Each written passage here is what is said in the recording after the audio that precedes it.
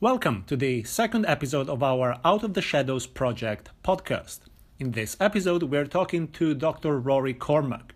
Rory is Associate Professor of International Relations at the University of Nottingham and is one of the leading British experts on intelligence and covert action.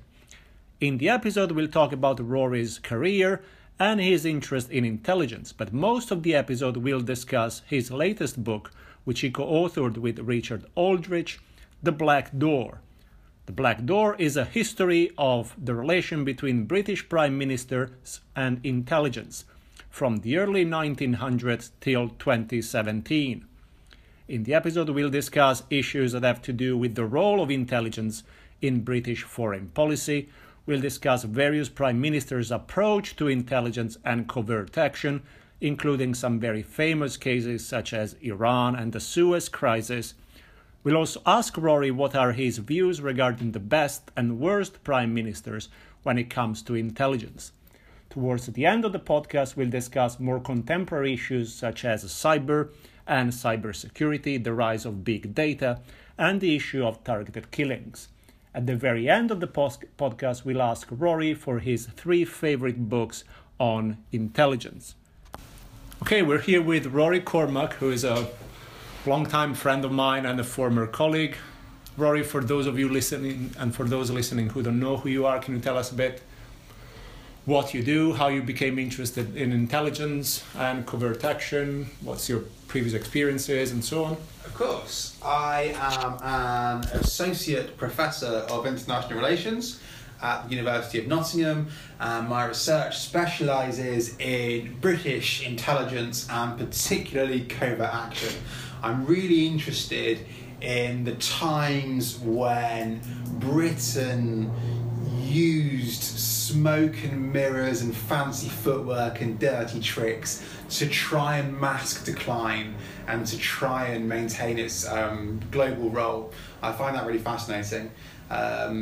My background is in political history, international history, but I first got into intelligence studies, I suppose, was during my MA when I was doing a module on insurgencies and terrorism, and the professor, who won't be named because it'll boost his ego, did a great lecture on intelligence and covert action. And I remember him telling the class that some of the most famous artists, American modern artists, Rothko, Pollock, had all been funded by the CIA. And that was one of those moments when you're a student, you just kind of remember and think, oh, wow, that's fascinating. And ever since then, I've just wanted to know more about this mythologized and often misunderstood subject. Well, that's one of the purposes of our project, so that's all good for us. You also had an earlier book in 2013 about confronting the colonies.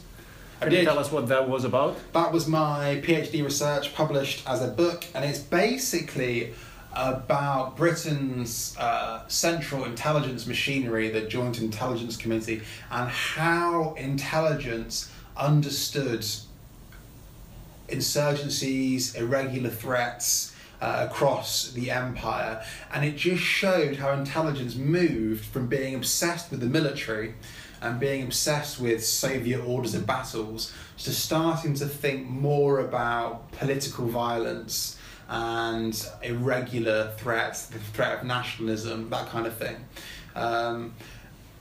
And how Britain used intelligence to counter some of these insurgencies. And actually that's also where I started researching on covert action by accident almost, because I realised that during the Yemeni civil war, when Britain was fighting an insurgency in Aden, in South Arabia, as it then was, there was this very, very top secret committee which worked closely with the Joint Intelligence Committee called the JAC, the Joint Action Committee, and there wasn't much written on it, and they seemed to be up to all sorts of intriguing tricks. And that was my favourite chapter that I wrote of the whole book, and has formed a springboard for my interest in British covert action ever since. Well, very good. And I mean, we're here today to talk mostly about your most recent book, although I know there might be one coming out next year. We might talk about that towards the end. The book is The Black Door, Spies, Secret Intelligence and British Prime Ministers, which you authored with Richard Aldrich. And I read the book and I really liked it. To me, it's like both a history of British foreign policy looked through the lens of intelligence and the role that intelligence played in British foreign policy. Can you tell us a bit about the evolution and the place of intelligence in British foreign policy?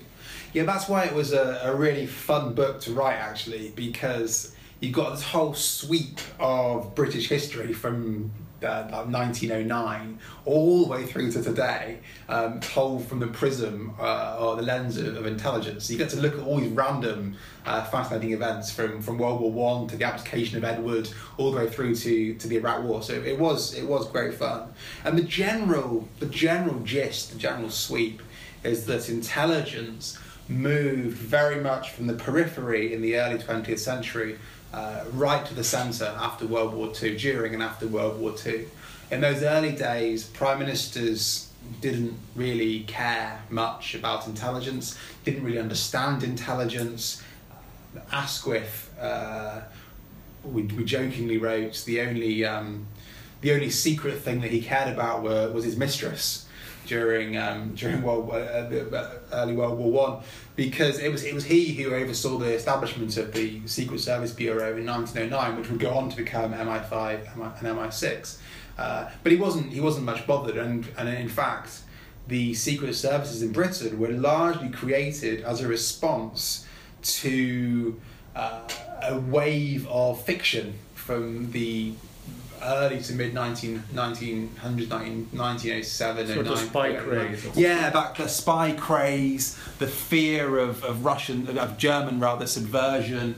A lot of it was embellished, but it really struck a nerve, not just with the population, but with Whitehall as well. And so responding to this spy craze, this fiction, these novels, which are being pumped out by pulp fiction writers, was actually how British intelligence first formed, which is slightly odd beginnings, perhaps. There were both fears, I think, of external invasion, but also about fifth column. So that was one of the key developments as well. I mean, you have identified already this spy craze and World War II.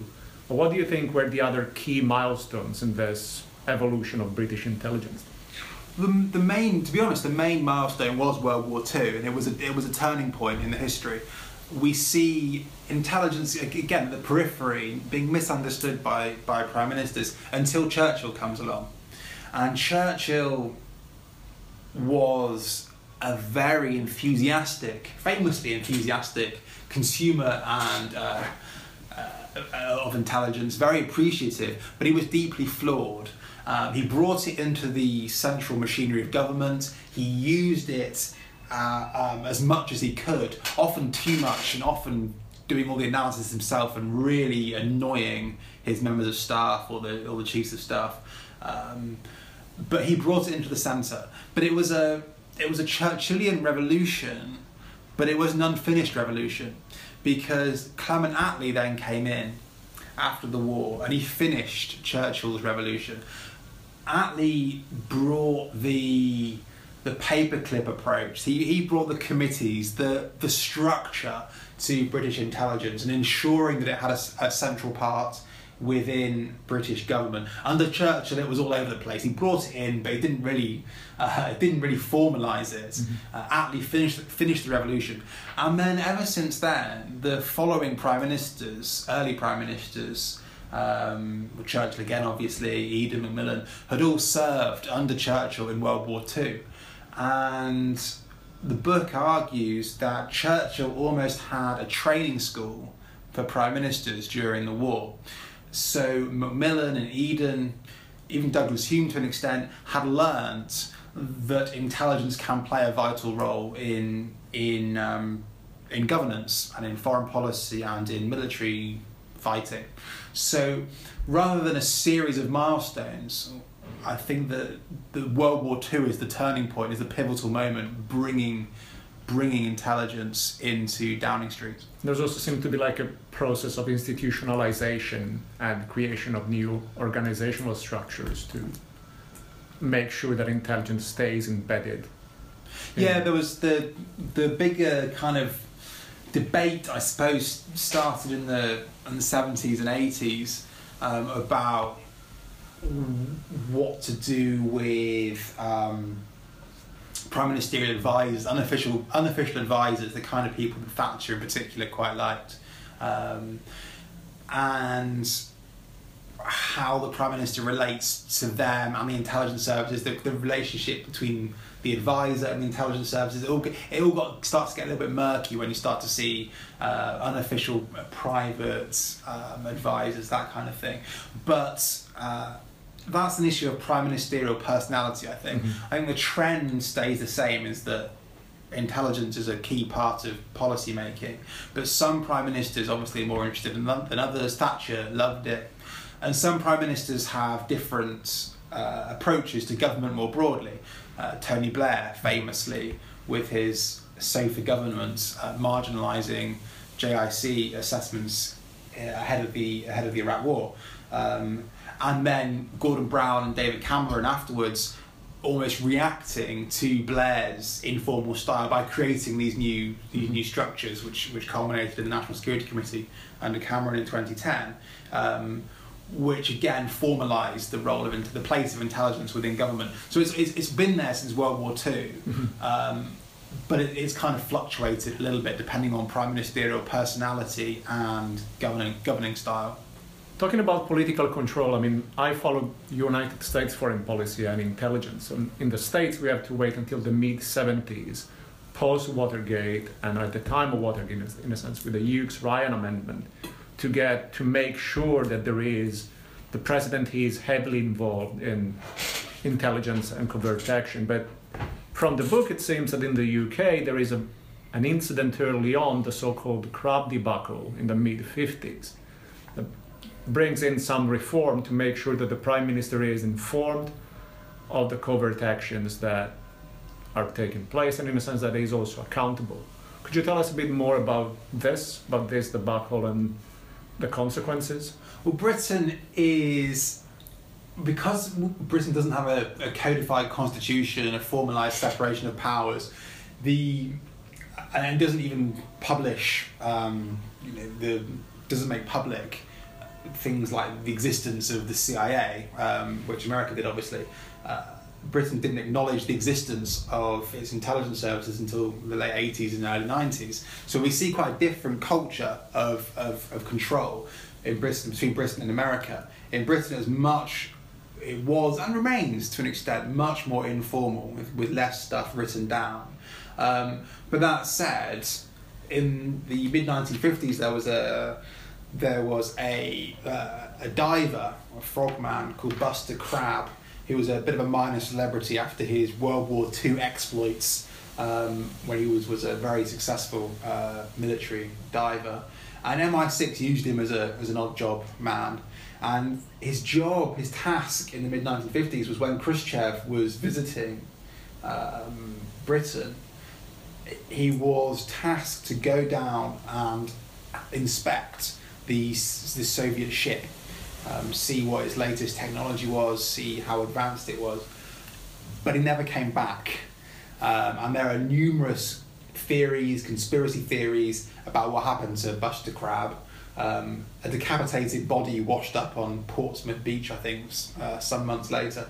Other people say that he was kidnapped and brainwashed and ended up living his life out in Moscow, which seems unlikely to me. But it was a bit of a debacle. A Soviet official also comes out later on saying that he had killed the guy. Yeah, in an underwater knife fight, which sounds very dramatic and very Hollywood. Maybe that happened. Who knows? But what we know happened was that Anthony Eden, the Prime Minister, had not given clearance, and in fact, Eden had explicitly said, "Don't do any funny business to the Soviets while they're over here," because Eden was a very vain man, and he was obsessed with his image as an international statesman. And to be fair to him, he'd worked very hard to put the groundwork in for this summit, and he wanted nothing to go wrong. There were hopes of a relaxation of tensions in the Cold War. Yeah, and Eden wanted to be that man, that international statesman who'd achieve that relaxation.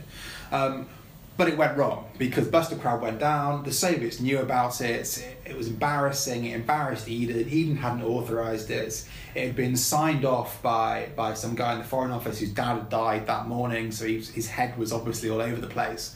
And it was just one of those classic farces. Eden wanted an inquiry, he was furious, and as you say, one of the outcomes of that inquiry was closer prime ministerial control and authorisation over intelligence operations. But even before then, Churchill wanted to know every single thing that MI6 were doing because he was very scared about just that, dodgy operations going wrong and embarrassing him. Churchill, also very vain and arrogant, wanted to be the man who won the Second World War and ended the Cold War, which would have been quite a glorious achievement. So he also kept a very close eye. But the irony is, with the Eden story, is that Eden demanded to be kept in closer touch with intelligence and have these proper protocols and formalities. At the very same time, he was bypassing proper protocol and formality over Suez. So he kind of wants it both ways, which is a fascinating premiership, old Eden. Before we move on to covert action, I mean, we mentioned Watergate earlier on, and the book talks quite interestingly about the 1970s, and I picked up two main issues that I think might be of interest about the 1970s. One, that there is in the book a clear sense of what was going on in the United States with both Watergate and the paranoia surrounding Watergate, as well as the congressional inquiries on all the misdeeds of the CIA with the Church Committee and the Pike Committee, clearly had an effect in the UK. There seem to be similar concerns or the rise of a similar paranoia in a sense of what are intelligence agencies about to, what are they doing, and so on. Yeah, there's kind of two levels of paranoia. One, I agree, was about the worries about intelligence, particularly under Harold Wilson's premiership. But there was a second paranoia and worry directly coming out of America, was the Brits love secrecy. And they don't like anything coming out, which is why we still see MI6 files classified 70 odd years afterwards, and the intelligence services being exempt from the Freedom of Information Act. The Brits love secrecy.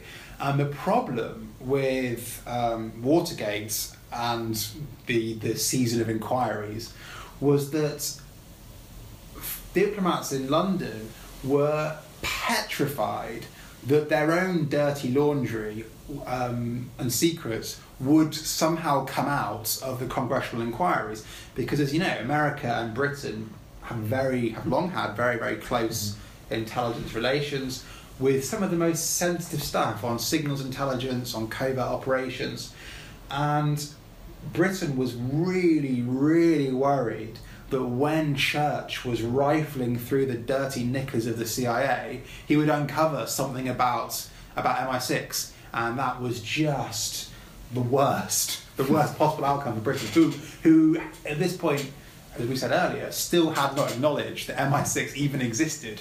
So it was a very tense period.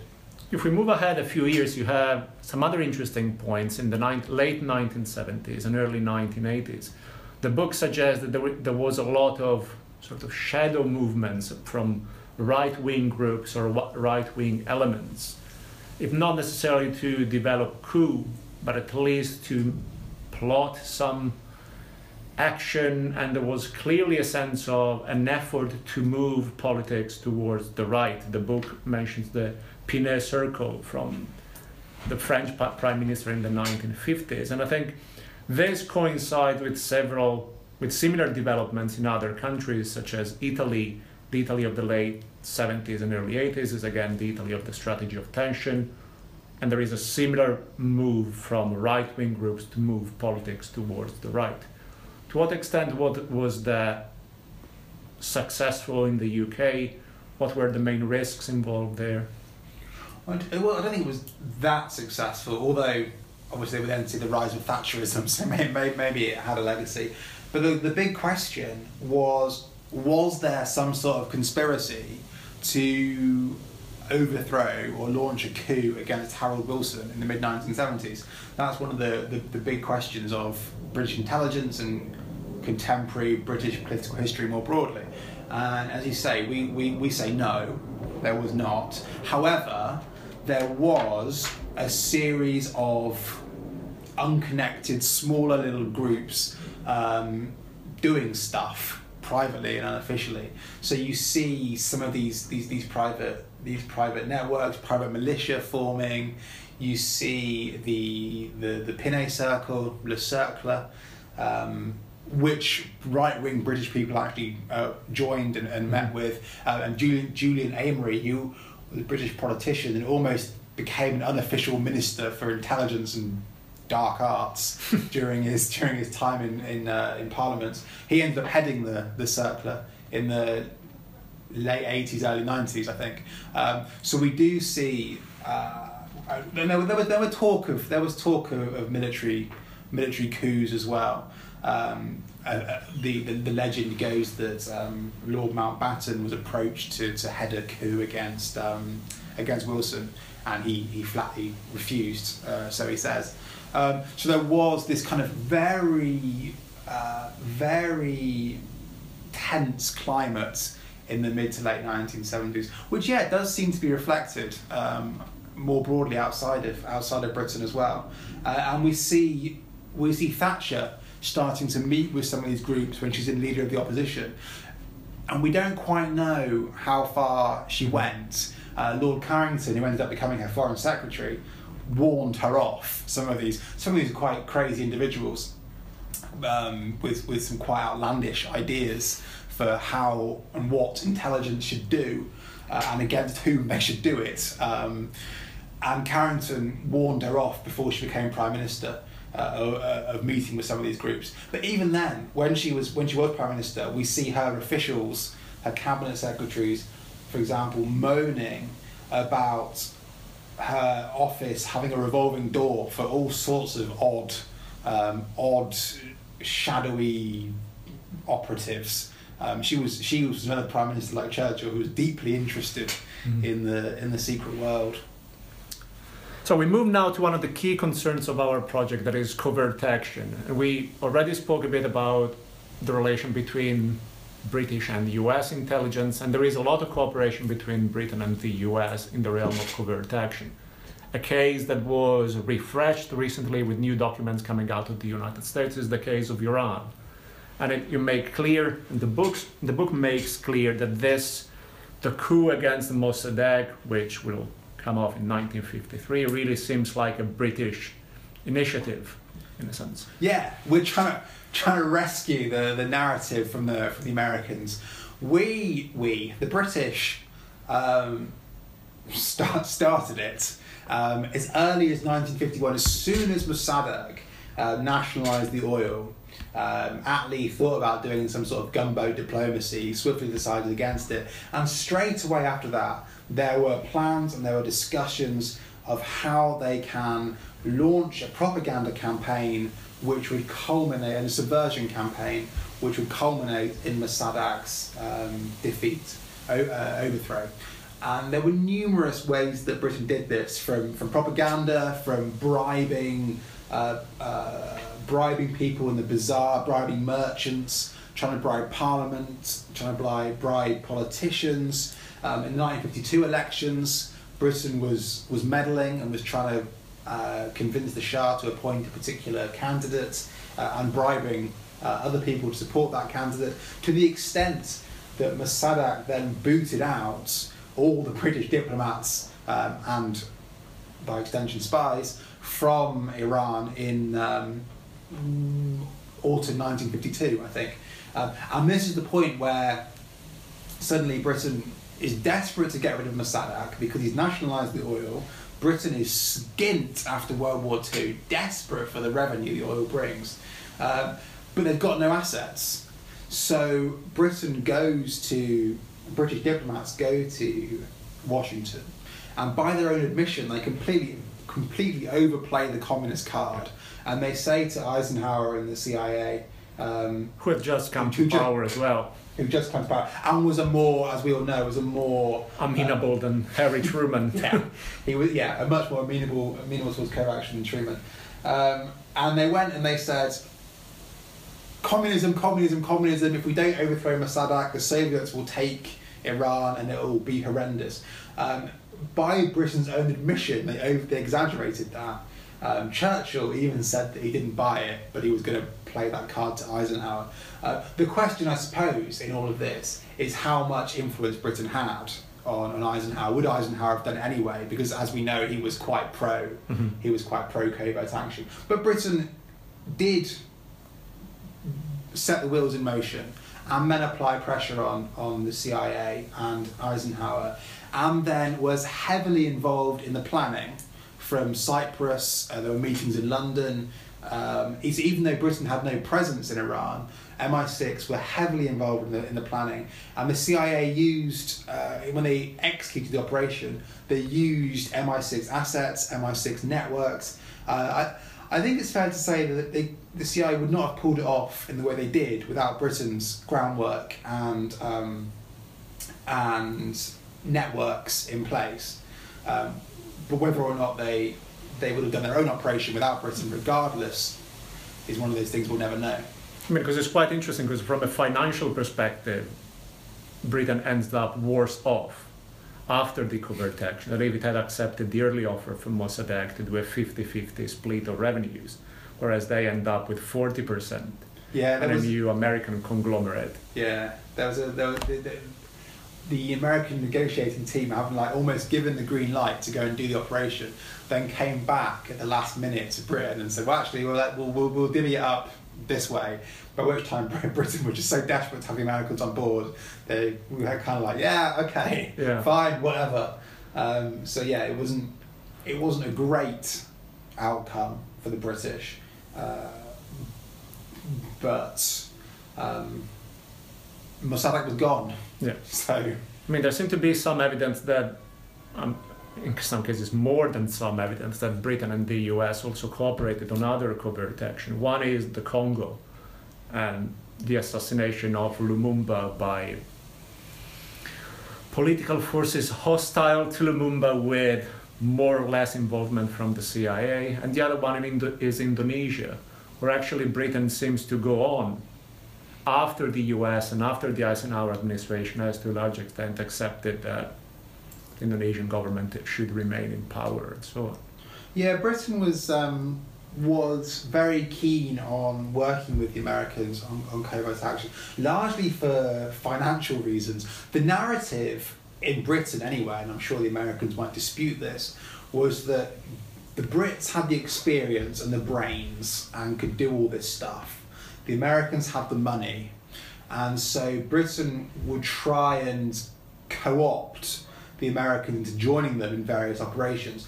The big area they've cooperated on in the 1950s was the Middle East, and particularly Syria, where in 55, 56, again, Britain tries to convince Eisenhower of communist threats. Again, the level of agency Britain had in that is debatable, but they did try and convince Eisenhower to go in on an operation with them. That went horribly wrong because of Suez. But they then did it again in 57. They tried another operation together. And they even created working groups, very, very top secret working groups between the CIA and MI6 to try and coordinate covert action. Again, these went wrong because no one really wanted to share all the intelligence with each other. Covert action is the most secretive and sensitive of everything, really. So that was a problem. They had an Indonesia working group in 57, 58, 59, which met regularly. But as we know, the operation ended in disaster after it was exposed. And Britain did carry on. In fact, Britain fought a very, very large-scale secret war against the Indonesians, and known as Confrontation, which involved a lot of special forces operations and raids, a lot of propaganda to try and deter Sukarno from his aggression towards the new Federation of Malaysia. And there were tensions between Britain and America. I think it's misleading to always think of this special relationship, this so-called special relationship. The Americans were getting fed up with the Brits from as early as the late 40s, early 50s. Wisner was saying the Brits haven't got a clue what they're doing, and then this famous expertise is completely over exaggerated. And they fall out over that. They fall out over Iran initially. There's tension over Yemen in the 1960s, where Britain's trying to convince the Americans to help them with covert action against Nasser in the Yemeni civil war. And Kennedy's White House says something like, "Don't bite us, we'll bite back." And there's a lot of tension there.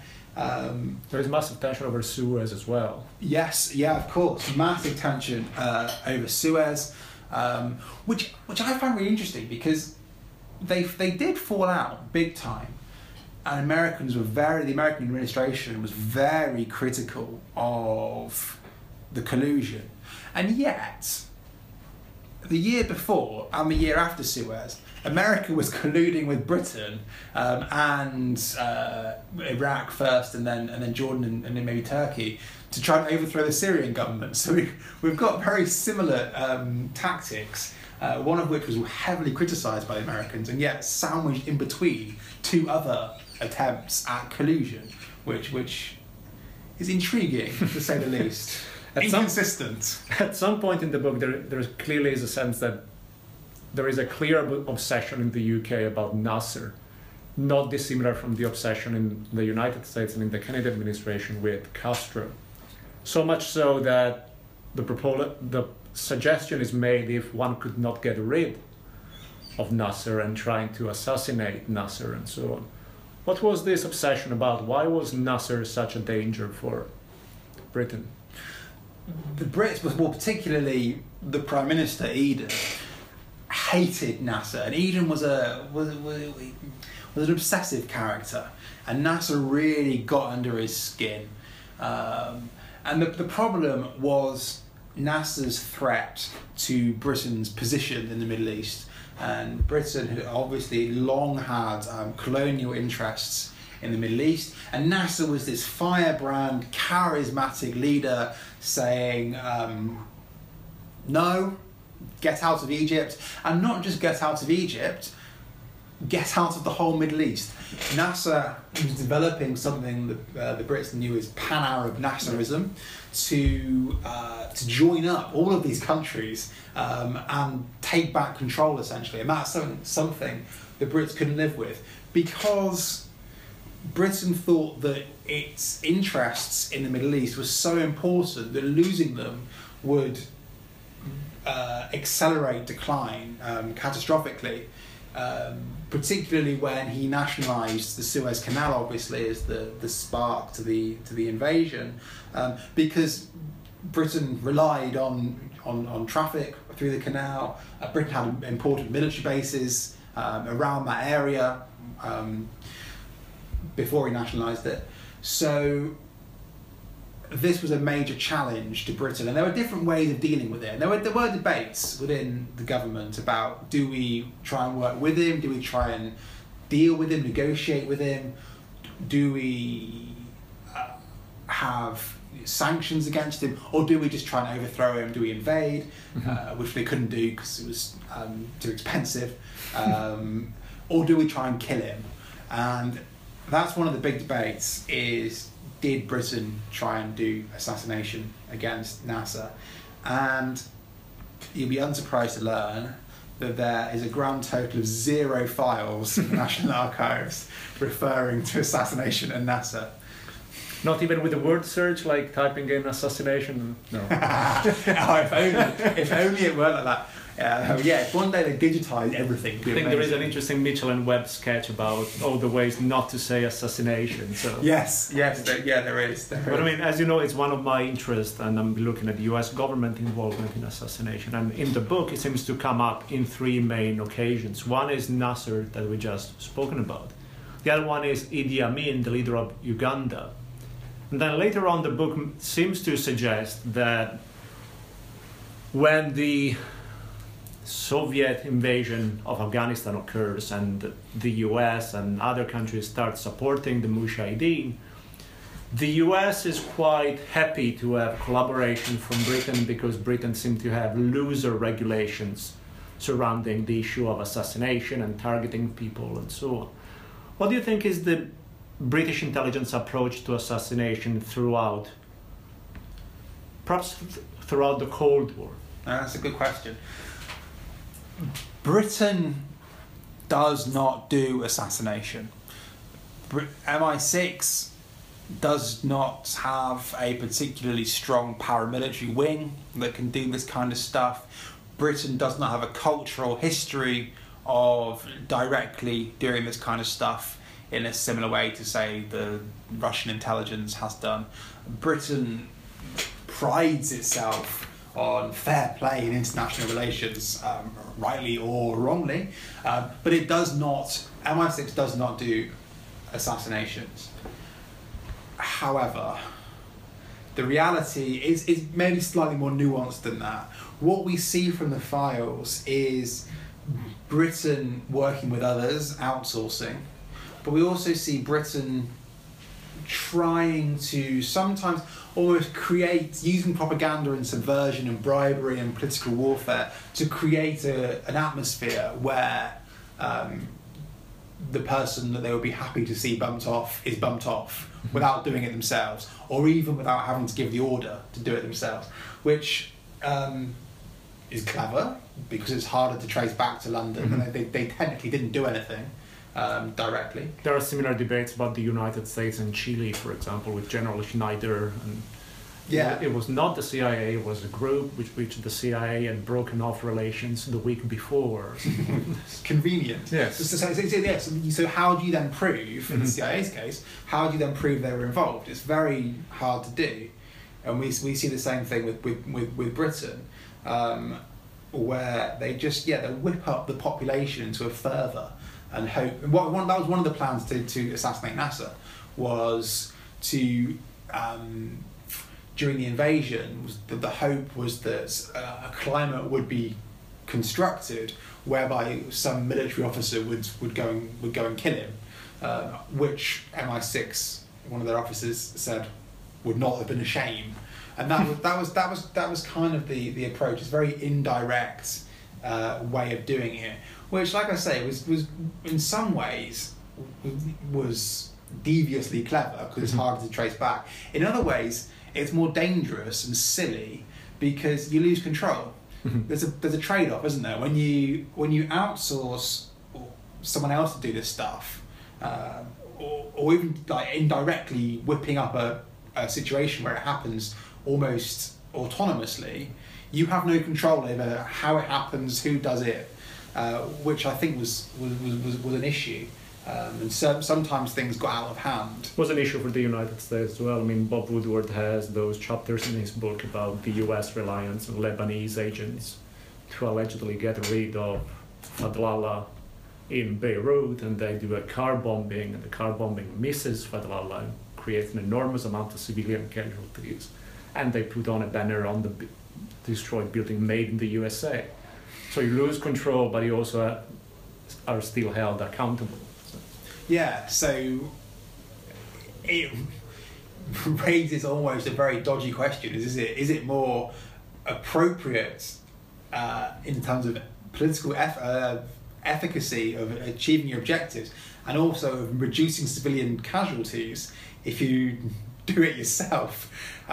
Which might have something to do with the rise in drone strikes, perhaps. I think that's a really good point. It is, in theory, as you know, much more precise than paying some dodgy warlord to shoot someone effectively. And then going back to your point about Afghanistan, that's what the Americans were getting at, was we see this change in the Anglo-American relationship, whereas, to put it quite crudely, in the early years, post-war years, Britain had the expertise, America had the money, and Britain was trying to get America to do stuff. It's more complex than that, but broadly speaking. By the 80s, America has the expertise and the money, and Britain is thinking, well, how can we ensure we are have leverage in an increasingly asymmetric relationship? And you're right, the British rules and regulations are so much looser, and America was in the aftermath of Watergate and Church Committee and all this sort of stuff, and so the Americans saw the Brits as a potential vehicle for more lethal operations. They thought that maybe they could give money to the Brits, and the Brits could then get certain types of weapons into Afghanistan which could be used to kill people, because the CIA were banned from doing so. And there's a similar thing going on, allegedly, in Cambodia around the same time in the mid-1980s, where Reagan was working with Thatcher. It was one of those deals between the White House and Thatcher to support groups that had indirect links to the Khmer Rouge, because Reagan must have known that he could never get that kind of thing through Congress. Yeah. In the aftermath of the Sandinistas and Iran-Contra, etc. Yeah. So because of that climate, suddenly Britain's a useful ally, particularly under Thatcher, who loved doing this sort of stuff anyway. I mean, as we mentioned, the book is at this great historical sweep from the early 1900s till, I think you have a quote from Theresa May in the conclusion. We're doing the paperback, yes we do. We can't go through all of the Prime Minister, and those who want to do it should read it and buy it, because now it's in paperback as well, it's cheaper. But if you were to identify in terms of intelligence the best and worst Prime Minister, or the best and worst practices that Prime Minister had, what would be your top picks? Worst? Let's start with worst because it's more fun. Chamberlain. Neville Chamberlain is the easy target. Unusual suspect. Usual suspect, yeah. But why in this case? Because he ignored any intelligence with which he disagreed. Any intelligence which said, actually, Hitler's not very reliable and might actually be a bit dodgy.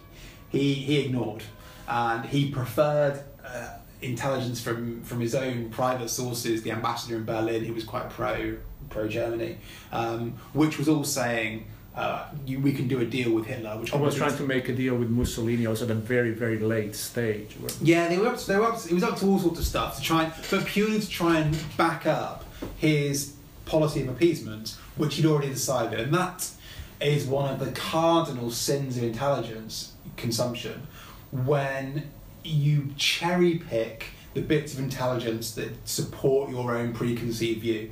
And Chamberlain was guilty of that. Tony Blair, perhaps? And Blair to a similar extent. But I keep saying Eden was bad as well. Chamberlain was particularly bad because people were risking their lives to get some of this intelligence from Germany, and he was disregarding it. And there are similar echoes with Tony Blair. Of cherry picking MI6 reports which supported him, of marginalising the Joint Intelligence Committee because they offered more sober assessments, and just basically being more informal in his use of intelligence. And Churchill was the same. He was very informal in his use of intelligence. Gordon Brown often gets a hard press, but he also wasn't a great intelligence consumer. He wasn't that interested, but he also couldn't take a decision. And the intelligence chiefs, after various attacks, were just waiting for some sort of direction. But he panicked and found it quite difficult, or so we've been told anyway. In terms of better consumers, John Major. His reputation is growing, I think, with every passing year, and he was a steady consumer of intelligence because he valued it, but he wasn't obsessed by it.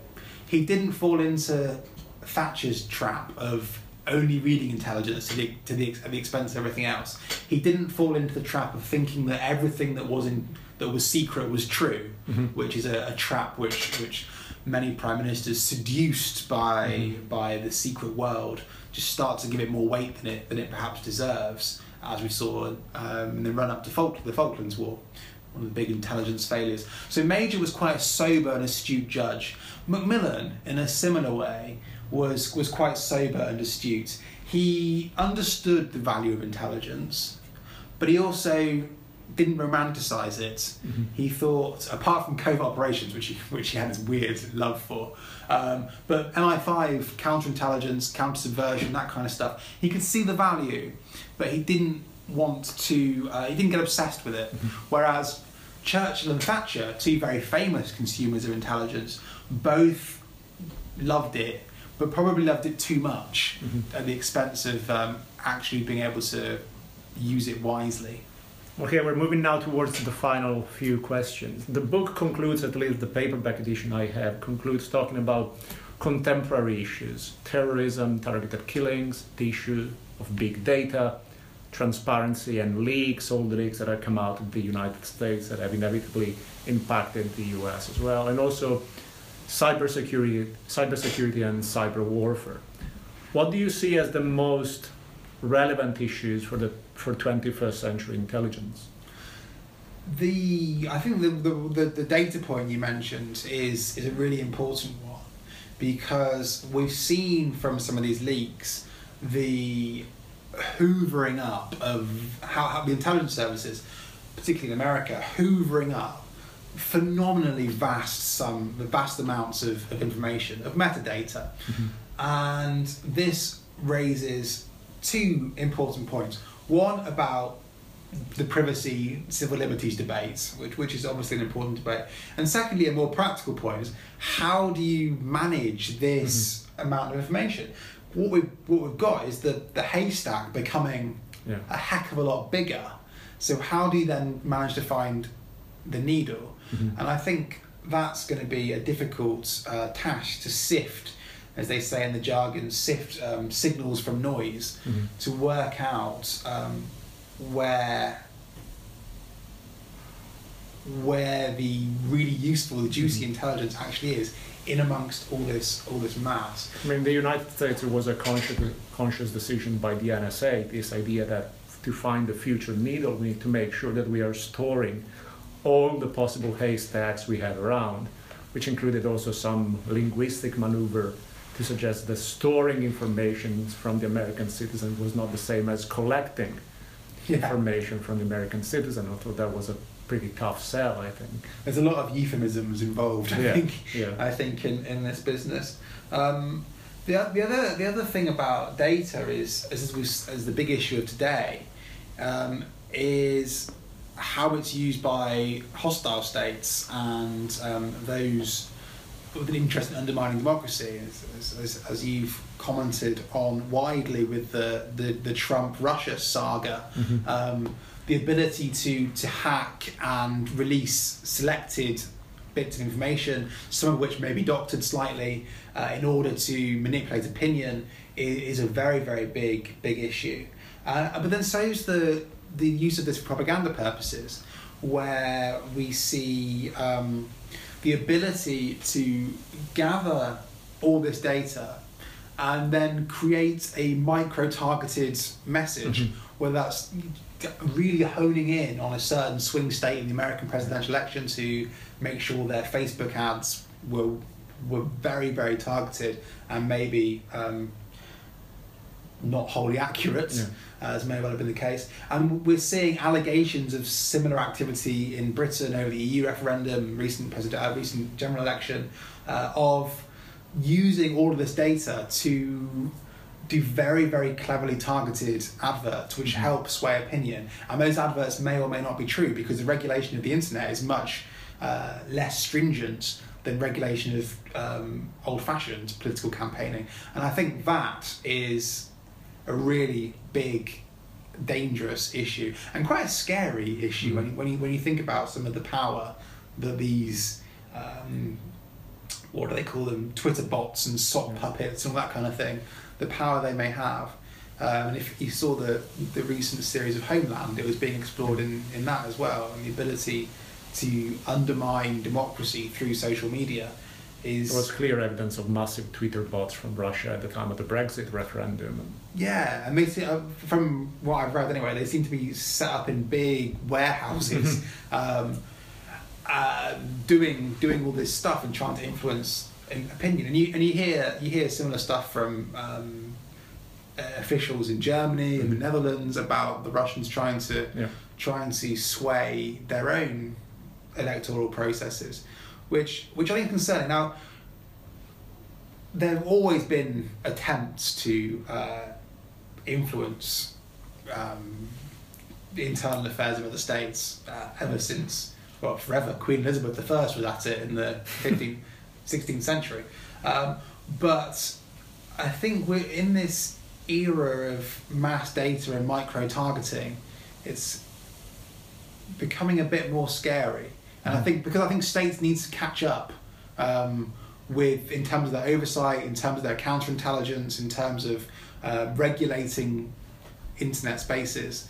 It's a massive challenge, and the Russians allegedly have exploited that over the last couple of years. I mean, something that you mentioned Donald Trump, and something that he was very successful in doing, and it's a struggle to say that he was successful in doing anything, but something he was successful in doing, especially with his base, was to convince his base and much of the American public that intelligence agencies could not be trusted. They've been wronged so many times in the past. Why should we trust them now when they come up with this Trump and Russia thing? What do you think is the reputation of intelligence agencies in the UK at the moment? Do they suffer to an extent from the same, let's say, post-Iraq trauma, or have we moved beyond those? I think we've moved beyond the post-Iraq trauma, and we're currently dealing with the post-Snowden trauma. Although trauma is the wrong word in Britain anyway, because the Brits, you've lived here long enough, are an apathetic bunch. And when The Guardian had these amazing revelations about GCHQ watching everyone's every move, and the British people were like, yeah. I'm Italian as well, so we know quite a lot about apathy. Whereas the Germans, for obvious recent historical reasons, were livid that these surveillance were ongoing. And the Americans, there were big debates about that, and Obama waded in. In Britain, it was, which is a typical British attitude, a bit of light grumbling followed by apathy, which is the British way of dealing with things. But GCHQ has been on a bit of a charm offensive after this. They have faced criticism, and we've seen them release things like puzzle books. Yeah. We've seen them join Twitter. There's going to be an official history, because they were the only, as you know, the only British intelligence agency without a authorised history after Chris, Andrew and Keith Jeffrey did MI5 and MI6. Yeah, and so Richard Aldrich did his unofficial, very, very good, I have to add, history of GCHQ. But now there's going to be an official one, or authorised one, by John Ferris, I think. Which again is all part of this GCHQ charm offensive, I think. But generally, the intelligence services, I think anecdotally, are held in pretty high regard in Britain. And they always have been, ever since the days of the kind of detective novel, when Special Branch started to become more sexy in the early 20th century, through things like James Bond. And I've spoken to MI6 chiefs who have said that James Bond is the best recruiting sergeant because everyone wants to sign up. The danger, though, is that MI6 don't want James Bonds, because James Bond's a psychopath and would mildly alcoholic, womanizing psychopath who would be a generally terrible MI6 officer. But because of the mythology that he's created, people respect MI6 and think they're all powerful and know everything. Well, Rory, final two questions. One, what can we expect from you in the future apart from more collaboration with our amazing project? What are you working on? What's your next book? I am working on a history of British covert action since 1945, so not quite as big a sweep as the Black Door, but 1945 till the present day, looking at how Britain does covert action, how Britain defines covert action, because nobody's looked at that. The American case, it's written down in black and white. This is covert action. Well, to an extent. Yeah. From the late 40s, and then through the executive orders of 81, 91, it does say this is what covert action is. I know it's debatable. I know there's all sorts of departmental tensions about jurisdictions and whatnot, but at least there's something written down. In Britain, it's never been defined, at least in public, and as far as I know, in private. So I'm looking at what is covert action for Britain. When has Britain done it? Why does Britain do it? And what does it look like? Who engages in it? And it's you'd be unsurprised to know, it's a very blurry, vague concept which anyone can join in. In America, covert action is the domain of the CIA. In a non-military environment, or obviously, as you know, that's debated. But in Britain, the MI6 can get involved, GCHQ can get involved if it involves the internet. Special forces can get involved. So it's a more amorphous concept, and that's going to include some new details on new exciting covert actions which have never yet been discussed, and it's coming out next spring. We'll have to buy it again and then come back for the second episode on round 2 2018. Well, final questions, and this is sort of my homage to Ezra Klein, the Ezra Klein Show. What are 3 books you would recommend for people interested in this topic or interested in what you're doing, or books that have inspired you and so on? And you can't recommend your own books or your upcoming books. Oh, right. On British. That can also be fiction. I don't. You're gonna roll your eyes now. I don't read any fiction. Me neither, particularly. I just don't. It's really bad. I should, but I don't. Sometimes I find that truth is stranger than fiction. I've got to recommend, I think, my co-author and favourite collaborator, Richard J. Aldrich's book, The Hidden Hand: Britain, America and Cold War Secret Intelligence, because that was from 2001, and I've got to be honest, it's the one that really got me interested in some of this sort of stuff. It's a bit old now, it's a bit out of date, could do with an update, but he was the first to use archival documents to explore British covert action and its relationship with America, and in fact intelligence more broadly. So that would be number 1. Number 2, I'll tell you what I really like. I like Hugh Wilford's America's Great Game, where he talks about the CIA in the Middle East in the 1950s, and obviously CIA 1950s is the height of their rogue elephant status, and they're doing all sorts of crazy stuff. Or golden age, depending on what side you look at. The golden age, the heyday of the CIA. They're doing all sorts of exciting things in the Middle East. And Wilford is very well researched, but he's a wonderful writer, and he tells the story. He tells the story very nicely. Number 3, who should we have for number 3? I wasn't going to give a shout out to my PhD supervisor, Michael S. Goodman, at his official history of the JIC, but I'm not going to do that. I'm going to point to, where is it? Peter Hennessy's Secret State, which was one of those early books that really got me excited in this topic, where it's not about covert action, but it's about intelligence, preparations for World War III, preparations for nuclear strikes. From the British perspective. All entirely from the British perspective. About how Whitehall, all the Whitehall secret machinery, basically, of how the government would deal with a nuclear strike, and Cold War bunkers for Number 10 and secret railways underground. It's a really interesting read, yeah. Very good. Rory Cormack, thank you so much for your time. Pleasure.